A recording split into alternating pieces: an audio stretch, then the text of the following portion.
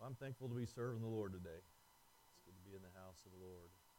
Amen. There's no more important place to be on a Sunday than right here with God's people. Amen.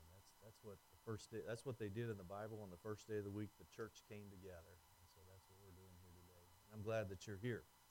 Amen. So if you can tell, if you have a sheet, I don't think I have a sheet, but you got an extra one. I don't really need it. I just other than to hold it and look at it. As you can tell, today we are talking about being born of water. We started a series a couple of weeks ago called "You Must Be Born Again," and Brother Jones kicked it off a couple of weeks ago, talking about dead or alive, and then last week we talked about repentance. Today we're talking about being born of water, which of course is water baptism. So let's read a couple of these verses and then we'll move forward here. John chapter 3, verses 3 through 5. You think we can read this together?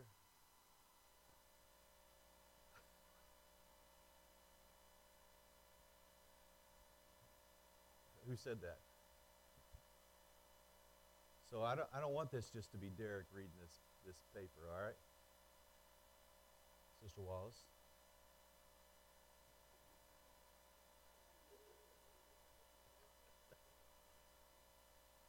Let's read John. I'm just kidding, Sister Wallace. Just kidding. All right, let's read together. Jesus answered and said unto him, Verily, verily, I say unto thee, except a man be born again, he cannot see the kingdom of God. Nicodemus saith unto him, How can a man be born when he is old? Can he enter a second time into his mother's womb and be born?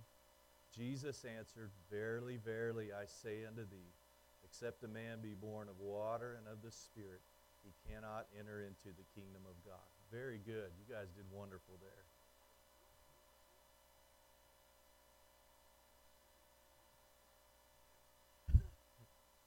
Hey, we might as well have a little fun today, huh? Thank you for reading that. So we're talking about born of water, born water baptism. So how many people here, when you were baptized, was baptized not in a baptistry, a traditional baptistry? One, two. What, Tammy? The first time? Yeah, that's right. I baptized you across the street. So where were you baptized? In a river, pond, lake, bathtub? March. Cold? Where else? A pond? Did I see a pond? A pond? Sister Wallace, where were you baptized? A water tank, like a trough? Okay. Anybody else baptized in a non-traditional baptistry? I remember when I was baptized, January of 1986. It was cold, but it was a baptistry, but it wasn't a heated baptistry. And my brother and I, my twin brother and I, we'd been seeking for the Holy Ghost, and we were praying at the altar. I think it was probably a Sunday night, and we'd been praying, I don't know, for several weeks for the Holy Ghost. And Brother Whalen or somebody said, you guys want to get baptized? And so both my twin and I, we hadn't anticipated. We didn't come to church to get baptized, but we got baptized that service. And it was cold, so I remember that. I remember baptizing Ian Miller a few years ago across the street, and it was the last Sunday of the year. And it was whatever, December something, 20 something. But we had snow that night before, so we didn't have a morning service, but we had a PM service that day. And Ian came, and the power of the Lord moved.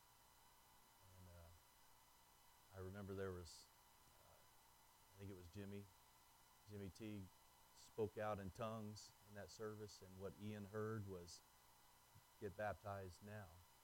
I wasn't anticipating a baptismal. We had water in the tank, but it was not heated, and it was cold. We had snow, and so Ian got down in that water, and you could tell that it wasn't the Spirit of the Lord that went over him. took his breath away, but baptized him in Jesus' name. The cold water works too. Amen. So, anybody else want to share when you got baptized?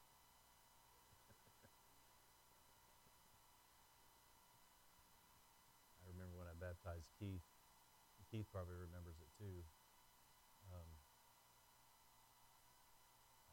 went to lay him back, and I don't know if he lifted up off that seat or what, but he went backwards, and so when I laid him back, I actually cracked his head on the back of that baptistry.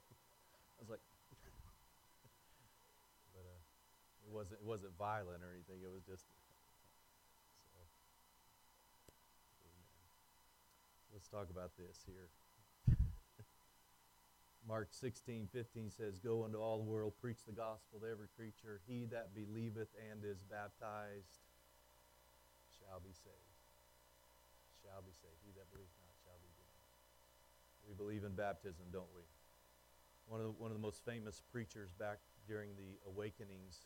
The Awakenings were spiritual revivals in America in the 1700s. Was a man named George Whitefield. He was a preacher that followed John Calvin, which simply meant he believes like what a lot of Southern Baptists believe today. Southern Baptists do not believe in free choice. They believe that once saved, always saved. But George Whitefield, he kind of followed the teachings of John Calvin, but he learned a lot from the Wesleys, the Wesley brothers, John Wesley and Charles Wesley, who were the leaders of the Methodist movement. But Whitefield, they said when he started preaching in the American colonies, people just flocked to hear him preach. And you kind of had to understand the spiritual nature that was going on in America. I mean, many people had left England to find a place to worship God and get out from under the rule of the king and the throne over there. So people had a hunger to worship God. But here comes George Whitefield preaching, and they said the crowds were so large that the churches he was preaching in could no longer hold all the people, so they started holding these outdoor services. And so everywhere he would go, George Whitefield preached. There were people everywhere. And one article I read from said that the crowds, they elbowed and shoved and trampled over themselves to hear of divine things from the famed Whitefield. But his main theme, they said in his preaching, and I'm not here to promote George Whitefield necessarily, but simply something he said, his main theme in what he preached was the necessity of the new birth. He preached the new birth, or at least his thoughts on the new birth, that people needed to be converted. And he would later write a letter to Benjamin Franklin, and he said, "I find that you grow more and more famous in the learned world." Everybody remembers Benjamin Franklin, his pictures on a $100 bill. He said, "As you have made such progress in investigating the mysteries of electricity, I now humbly urge you to give diligent heed to the mystery of the new birth. It is the most important and interesting study. When mastered, will richly pay you for your pains. I humbly urge you to give diligent heed to the mystery of the new birth." Amen.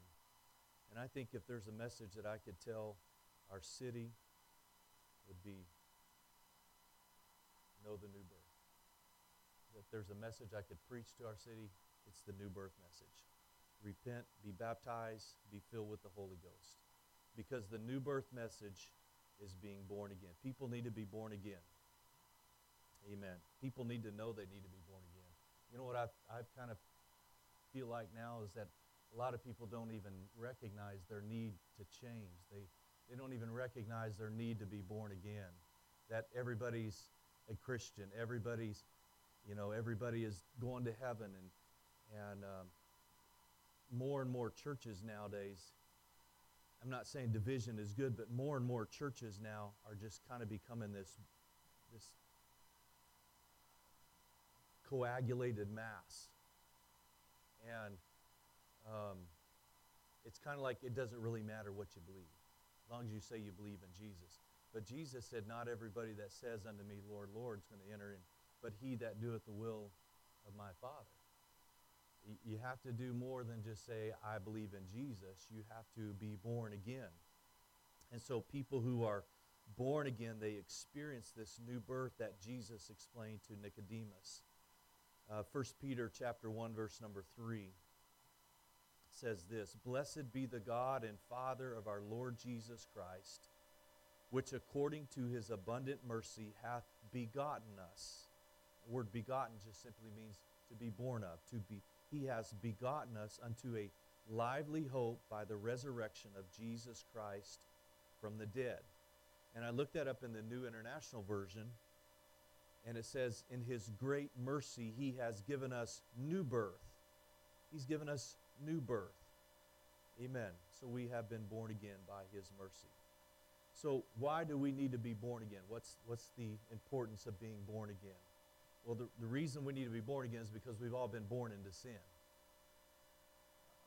Psalm 51:5, that's on your sheet there. David, when he is repenting, David makes this statement in Psalm 51. You can see it on the screen also.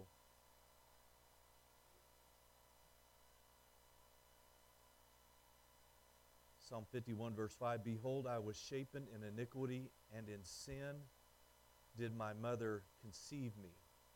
He was born that way. He was shapen in iniquity. In sin, he said, did my mother conceive me. And then Romans 5 and 12.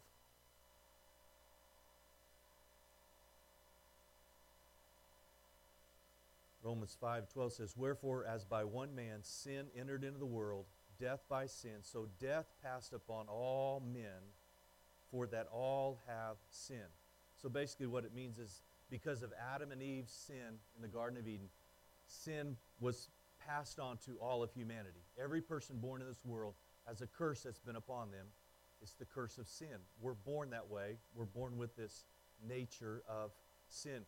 And I saw a picture not too long ago. It was the inside of a piano, an old piano. And it was old, broken down piano. And I think they call those hammers, those things that when you touch the keys, when you strike the key, is that what that's called? Somebody that knows piano. Those hammers hit the strings, and it produces a certain tone, certain sound. Well, inside this piano it was broken down. The hammers were broken. Several strings were gone. I'm sure it wasn't in tune. But on the inside, it was all messed up. And I thought, well, that's kind of like people. When people are born, they are messed up on the inside. And they're like an old broken down piano. And when God restores us when we are born again, it's like God restores what's on the inside. And he fixes the hammers, and he puts new strings in there, and he tunes everything, and he makes it so that when the keys are struck on that piano, it makes a new sound. It makes a music. God restores us. This is why we have to be born again, because all have sinned and come short of the glory of God. Ephesians 2 and 3 says that we are by nature the children of wrath. So the reason that you and I, we gravitate towards certain activities, the reason that we are pulled towards certain thought patterns is because it comes naturally to us. You don't have to tell a little child certain things. They're just, sometimes little children, they misbehave just because it's part of who they are. It's part of their nature. And there is a sinful nature that we are born with that was passed down from Adam, this plague of sin. It affects every person. Nobody's exempt from it. Everybody is a sinner. And so because we were born this way, the only remedy is to be reborn.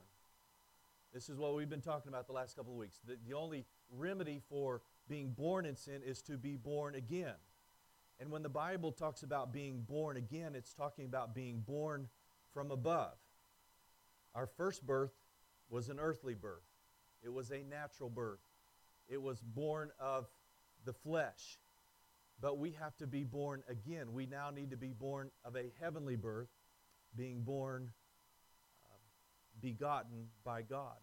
So I want you to, if you have your Bible, you can open it with me. I'm going to go back to John chapter 3 for a minute, and some of those verses are on your page.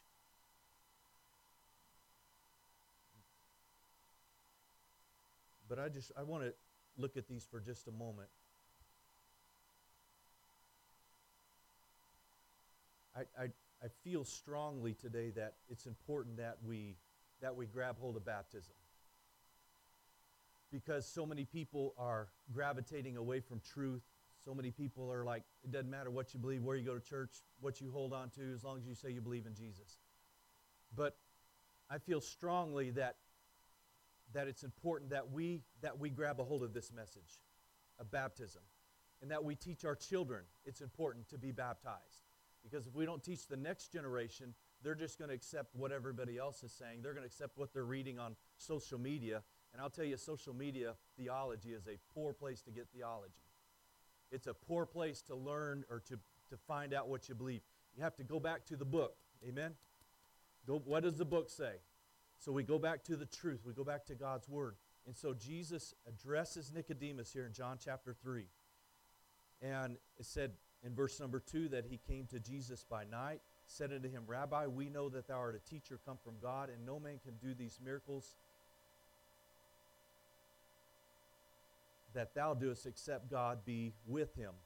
And so that's when Jesus said in verse number 3, he said, Verily, verily, I say unto thee, except a man be born again, he cannot see the kingdom of God. Now, I'm not sure what kind of response Nicodemus was expecting from Jesus when he approaches Jesus at night. Remember, Nicodemus is a religious man. He is a Pharisee. He is educated in the law. He knows the Old Testament scriptures. And he approaches Jesus at night, didn't want people to know that he was talking to this rabbi. And whatever kind of response Nicodemus was expecting, I'm not sure. But Jesus said, Verily, verily, or truly, truly. One version that I looked at said, it's kind of a paraphrase that said, Timeless truth I am telling you. Nicodemus, I'm telling you a timeless truth. Except a man be born again, he cannot see the kingdom of God. He cannot see. That word literally means, and I've got a note there on your sheet, it means to perceive or to discern. To perceive or to discern, namely by the eye of the mind. One commentator said, the man who is not regenerated or born again of water and spirit is not in a capacity of perceiving the reign of God. It's perceiving, it's understanding. So here's what Jesus is saying, is that when you are born again, you start seeing things, you start understanding things in a different light, a different understanding.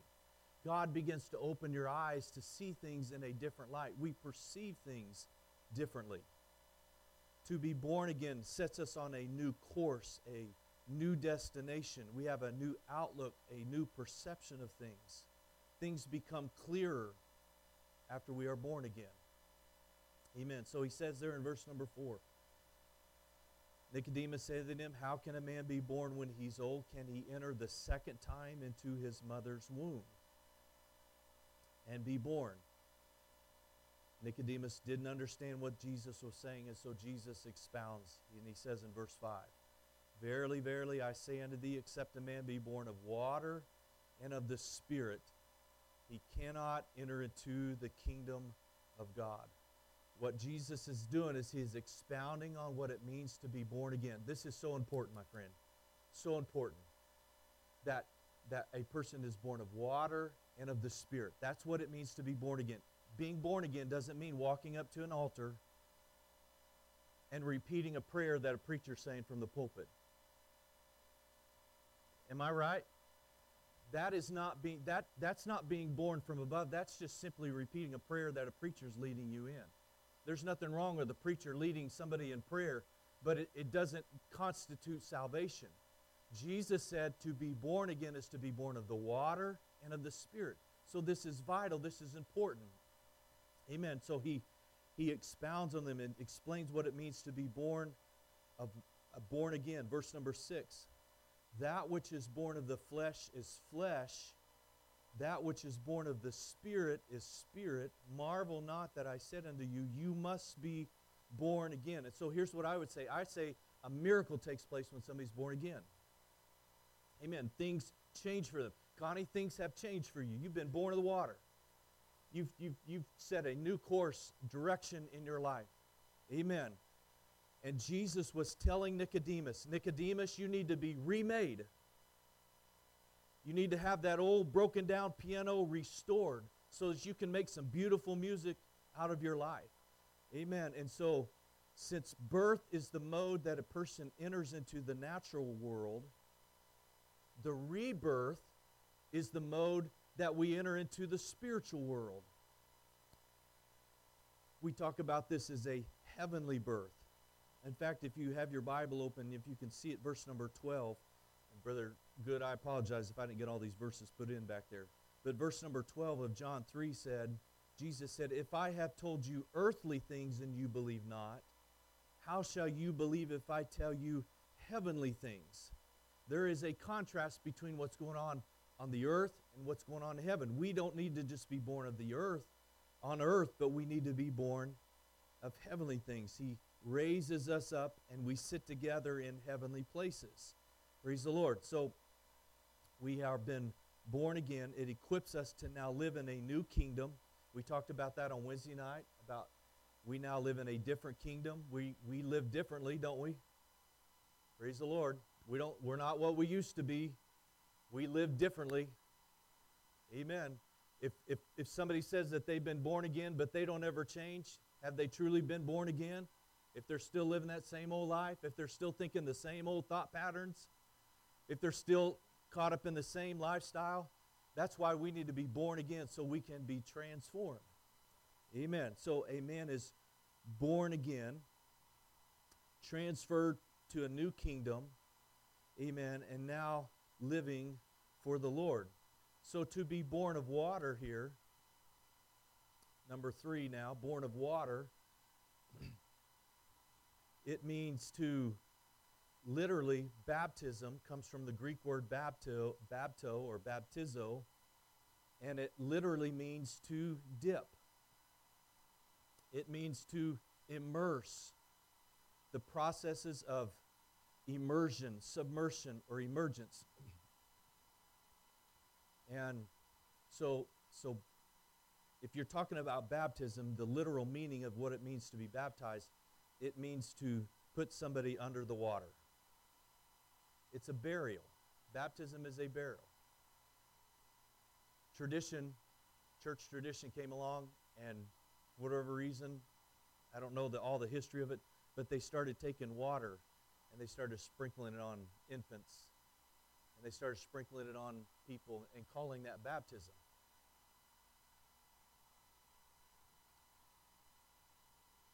I don't find any place in the Bible where anybody was sprinkled with water. No place. Now, the Bible talks about people being sprinkled by the blood, or sprinkled by blood in the Old Testament, or maybe not people, but they sprinkle blood in their sacrifices in the tabernacle and the temple. But every person that was baptized, we read about them, they were in water. So being born of water here is speaking of water baptism. Acts 2:38, we don't have to look that up. Then Peter said unto them, repent and be baptized, every one of you, in the name of Jesus Christ for the remission of sins, and you shall receive the gift of the Holy Ghost. So it was in the name of Jesus. Acts 2:41. Brother Good, did I put Acts 2:41 in there? Look at this scripture here. After Peter preaches at Pentecost, he tells them, repent, be baptized, and you shall receive the gift of the Holy Ghost. Verse 41 says, then they that gladly received his word, they were baptized. The same day there were added unto them about 3,000 souls. Acts chapter 8, verse number 12. Acts chapter 8, verse number 12. This is when Philip goes to Samaria. And I'm not trying to rush through these, but I know that most of these scriptures, a lot of you have heard them time and time again. If you have any questions when we're done, I'll be happy to answer any questions, do my best to answer any questions if I know the answer. But look at Acts chapter 8, verse number 12. This is the New Testament church. The church is coming into existence. And Philip goes to Samaria and he preaches to them, and it says, "But when they believed Philip preaching the things concerning the kingdom of God and the name of Jesus Christ, they were baptized, both men and women." What was happening in the early church? When they heard the preaching, they were baptized. When they believed the preacher, they were baptized. Amen. It wasn't, and I'm not even going to say that, but baptism was vital. Baptism was important. And when they believed it, in fact, like we read in Mark 16:16, "He that believeth and is baptized shall be saved." It's amazing how many times believing is connected to baptism in Scripture. Also, Acts chapter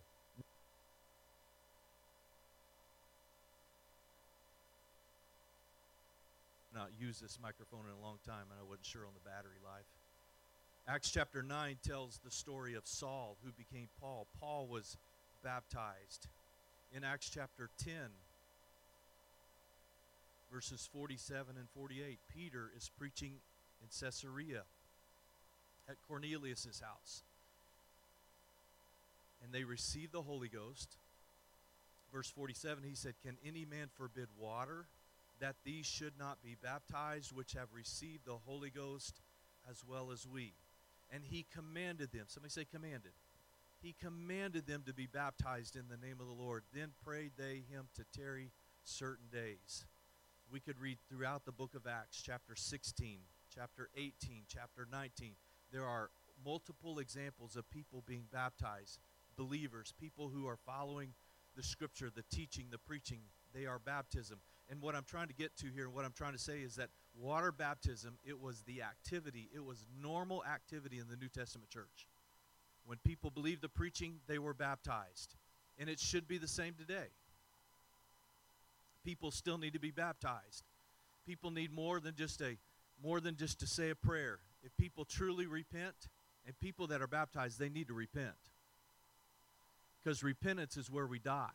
But baptism is where we are buried. And that is the burying of our past. We are going under the water. Nobody's ever baptized, nobody's ever buried when you sprinkle dirt on them, right? But when they're buried, they're under the ground. So that when people are baptized, they go under the water. Amen. Immersion was the mode. John 3:23. Brother Good, help me out if I put that in there. If I didn't, that's okay. I'll just tell you what it says. John 3:23 is when John the Baptist was approached by Jesus. And it talks about John the Baptist who was, thank you, brother. Look at this. John was baptizing in Aenon near Salem because there was much water there. And they came and were baptized. They particularly went to a place where there was water. If sprinkling was all they did, then they could have just gotten a bowl or a cup of water and sprinkled them with water. But they baptized in a place where there was much water. In Acts chapter 8, when Philip baptized an Ethiopian eunuch, it says they went down into the water. They went down into the water, and they baptized him. So I've touched on some things here about baptism, that baptism is in the name of Jesus. Every person that was baptized in the Bible, they were baptized in the name. Nobody in the Scripture was ever baptized in Father, Son, Holy Ghost. You say, well, why did Jesus say that in Matthew 28:19? Why did Jesus say, go and make disciples, or go and teach, baptizing them in the name of the Father and of the Son and of the Holy Ghost? Well, I think the answer is obvious, because he said, baptize them in the name. In the name.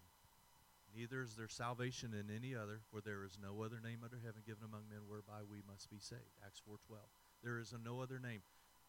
Colossians 2:9 says, wherefore God hath highly exalted him and given him a name which is above every name, that at the name of Jesus Every knee's going to bow, every tongue's going to confess that Jesus Christ is Lord to the glory of Father. Colossians 3:17 says, whatever you do in word or deed, do it all in the name. Do it all in the name. Amen. Every person that was baptized in the Scripture, they were baptized in the name. We don't have the prerogative, we do not have the right to open our Bible and start changing processes and changing doctrine and changing teaching. If they did it in the Scripture, that's the way we need to follow. That's our example. That's the way we need to do it. We don't have to be mean and crude and be obnoxious about preaching the truth, but neither do we need to compromise and step back and say, well, just Connie, how do you want to get baptized? I didn't ask Connie how she wanted to get baptized. I just baptized her in the name of Jesus because that's the way they did it in the Scripture. And so every person in the Bible, they were baptized in Jesus' name because that is the saving name. And so I've made similar statements like this before, but if I ever lose my head and you get another pastor, you make sure your pastor preaches and teaches in the name of Jesus Christ. That baptism is in the name of Jesus Christ. Don't just say, well, I want to go where everybody else is going. I want to go where the crowd's going. Don't sit under a pastor. Don't go to a church where they just teach and preach, believe whatever. Believe the truth. Hold to what the Bible says. The Scripture's plain, and I don't have the references written down, but I think it's in the last chapter of the book of Revelation where it says, don't add or take away from the words of this book. And the person who adds and takes away from the words of this book, the plagues that are written in it would be added to them, I think is the way that Scripture says. So we're not trying to change the Scripture. We're not trying to write our own. We're not trying to make things more convenient. We're just simply trying to follow what the Word of the Lord tells us to do. And baptism is for the remission of sins. You believe that today? It is for the remission of sins. I believe that. Amen. That baptism, I don't know where the word originated years ago, but I remember as a kid, I would hear Brother Whalen teaching this, but people would say baptism is an outward sign of an inward grace. And please do not misunderstand. I'm not criticizing other groups, but Baptist people have been saying things like that for years. It's an outward sign of an inward grace. It's not part of your salvation. But you get back in this book, and nowhere in the Bible does it say that baptism is an outward sign of an inward grace. Nowhere in the Bible. But what the Bible does say is that baptism is for the remission of sins. That's what Peter said in Acts 2:38. He said, repent and be baptized, every one of you, in the name of Jesus Christ for the remission of sins. Now, what a lot of people have done is they have taken that word for and they have twisted it, and they said, well, for means, because of the Greek word eis, however it is pronounced, they said that word sometimes means because of. And they say, well, you get baptized because your sins have been remitted or because your sins have been forgiven. But that's not the context of that Scripture, and that's not what that Scripture is teaching. That Scripture is not teaching us to be baptized because our sins have been forgiven. The flow of that Scripture and the context of that Scripture says repent and be baptized so your sins can be remitted. That's essentially what it's saying. So don't twist the Scripture to your own destruction. Don't try to change the Scripture to make it believe what you want it to believe. But the Scripture is plain. In fact, Acts 22:16, if I put that in there, Brother Good, if you'll put Acts 22:16 in there up on the screen. But this is talking about the conversion of Saul of Tarsus, and who, of course, became the Apostle Paul. And he's recounting his testimony. And whenever Ananias approached Saul, he said, Ananias, why tarriest now? Why, and now, there it is on the screen, and now why tarriest thou? Arise and be baptized and wash away thy sins, calling on the name of the Lord. It is for the washing. It is for the cleansing. You say, Brother Hanson, why are you so adamant about that? Because the book is adamant about it. The book, that's what That's what the Scripture teaches us. It's for the washing away of our sins. I don't get rid of my sins just because I think them gone.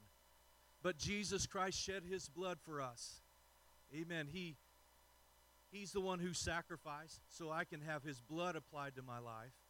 Amen. Through repentance, through water baptism, in the name of Jesus Christ. Amen. I'm just going to tell you here as I get close to being done. We have to push back against false teaching, false doctrine. Again, we don't need to be ugly. We don't need to be obnoxious about it, but we do need to draw a line and say, you know what? That's what the Scripture teaches us. Amen. I've talked about Mark McCullough, one of the pastors down at the church just down the road. I've talked about Mark. Mark actually spoke here on Wednesday night. I had another conversation with him a couple of days ago. He stopped by. We talked about the name of Jesus again, and it's so refreshing. He's so sincere and so genuine in his belief, and he said we started talking. In fact, I knew I was teaching this lesson, and I had a Hastings Bible dictionary. It's like a 5-volume thing out, and I showed it to Mark. I said, look at this, and I had some places marked in that, and it talked about how that the teaching of baptism in Jesus' name was changed to the Trinitarian formula in latter years, and so we had this great conversation about baptism in Jesus' name, and he said, Derek, I always say, in the name of Jesus, and he gets excited. He says, you got to say the name. He said, I get frustrated when I hear other people praying, and they're praying, and they end their prayer with, and in the name, in that name, and he said they never say the name of Jesus. He said, but you got to say the name. You got to say that. You got to invoke the name. It's in Jesus' name. Neither is there salvation in it. That is the name by which we can be saved. Praise the Lord. And so when somebody is baptized in Jesus' name, it's like taking a clean sheet of paper. This is not a clean sheet of paper, but it's like taking a clean sheet of paper.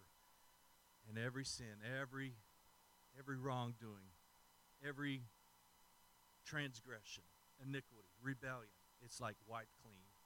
And we start brand new, and it erases every guilt, every shame. Praise the Lord. And so that's why the Lord said, go into all the world and preach the gospel to every creature. He that believeth and is baptized shall be saved. Amen. Amen. If there's anybody here, I don't know, if there's anybody here that has never been baptized in Jesus' name, here's what I would tell you to do. Go back to the Scripture. Read the book of Acts. Read it first. If you have questions, I'll do my best to answer any questions. But if you have questions, read it. And see how they did it in the Scripture. And if you need to be baptized in Jesus' name, you let me know. Amen. I think I said this the other day in one of our services. I don't get to make people repent. If people repent, they have to repent on their own. If people get the Holy Ghost, that's a work of God. But the part that I get to often be a part of in salvation experience for people is I get to baptize people. Amen. And I'll tell you, you may not have ever done this, but you, every one of us here that is a child of God, you can baptize people.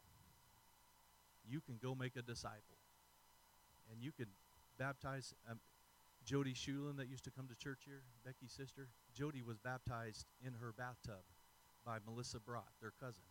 Melissa lived in Nebraska, and Jody saw her need to be baptized. And Melissa, if I may not get that story all right, but I believe Melissa came down for a trip to see Jody and their family. And Melissa or somebody baptized her in the bathtub, I think is what I remember. Any person here, if you are a believer, you can baptize other people that are believers who are coming into the church. You have that authority, if I can say it that way. It doesn't have to be the man with the microphone. It can be other believers who can baptize. Amen. My time is up. Next chance you get, look up Song 202 in this book. Song 202. It's called The Waterway. And I don't ever really remember singing that song as a kid in our church, where we always sung 4 hymns, and every service 3 songs and then another one during the offering. But The Waterway, like I said, I don't remember singing that song as a young person, but the chorus I somehow learned it somewhere along the way, somewhere along time. There shall be light in the evening time. Help me out, Brother Jones.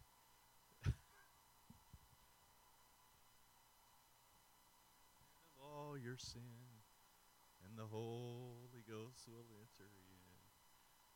The evening time has come. 'Tis a fact that God and Christ are one. Beautiful truth in the Word of God, my friend. Beautiful truth in this Word. This is not the Word of God. This is a songbook, but beautiful truth in the Word of God, and it's important to sing about it too. Important to sing about it. Amen. Why don't we stand together? God bless you this morning.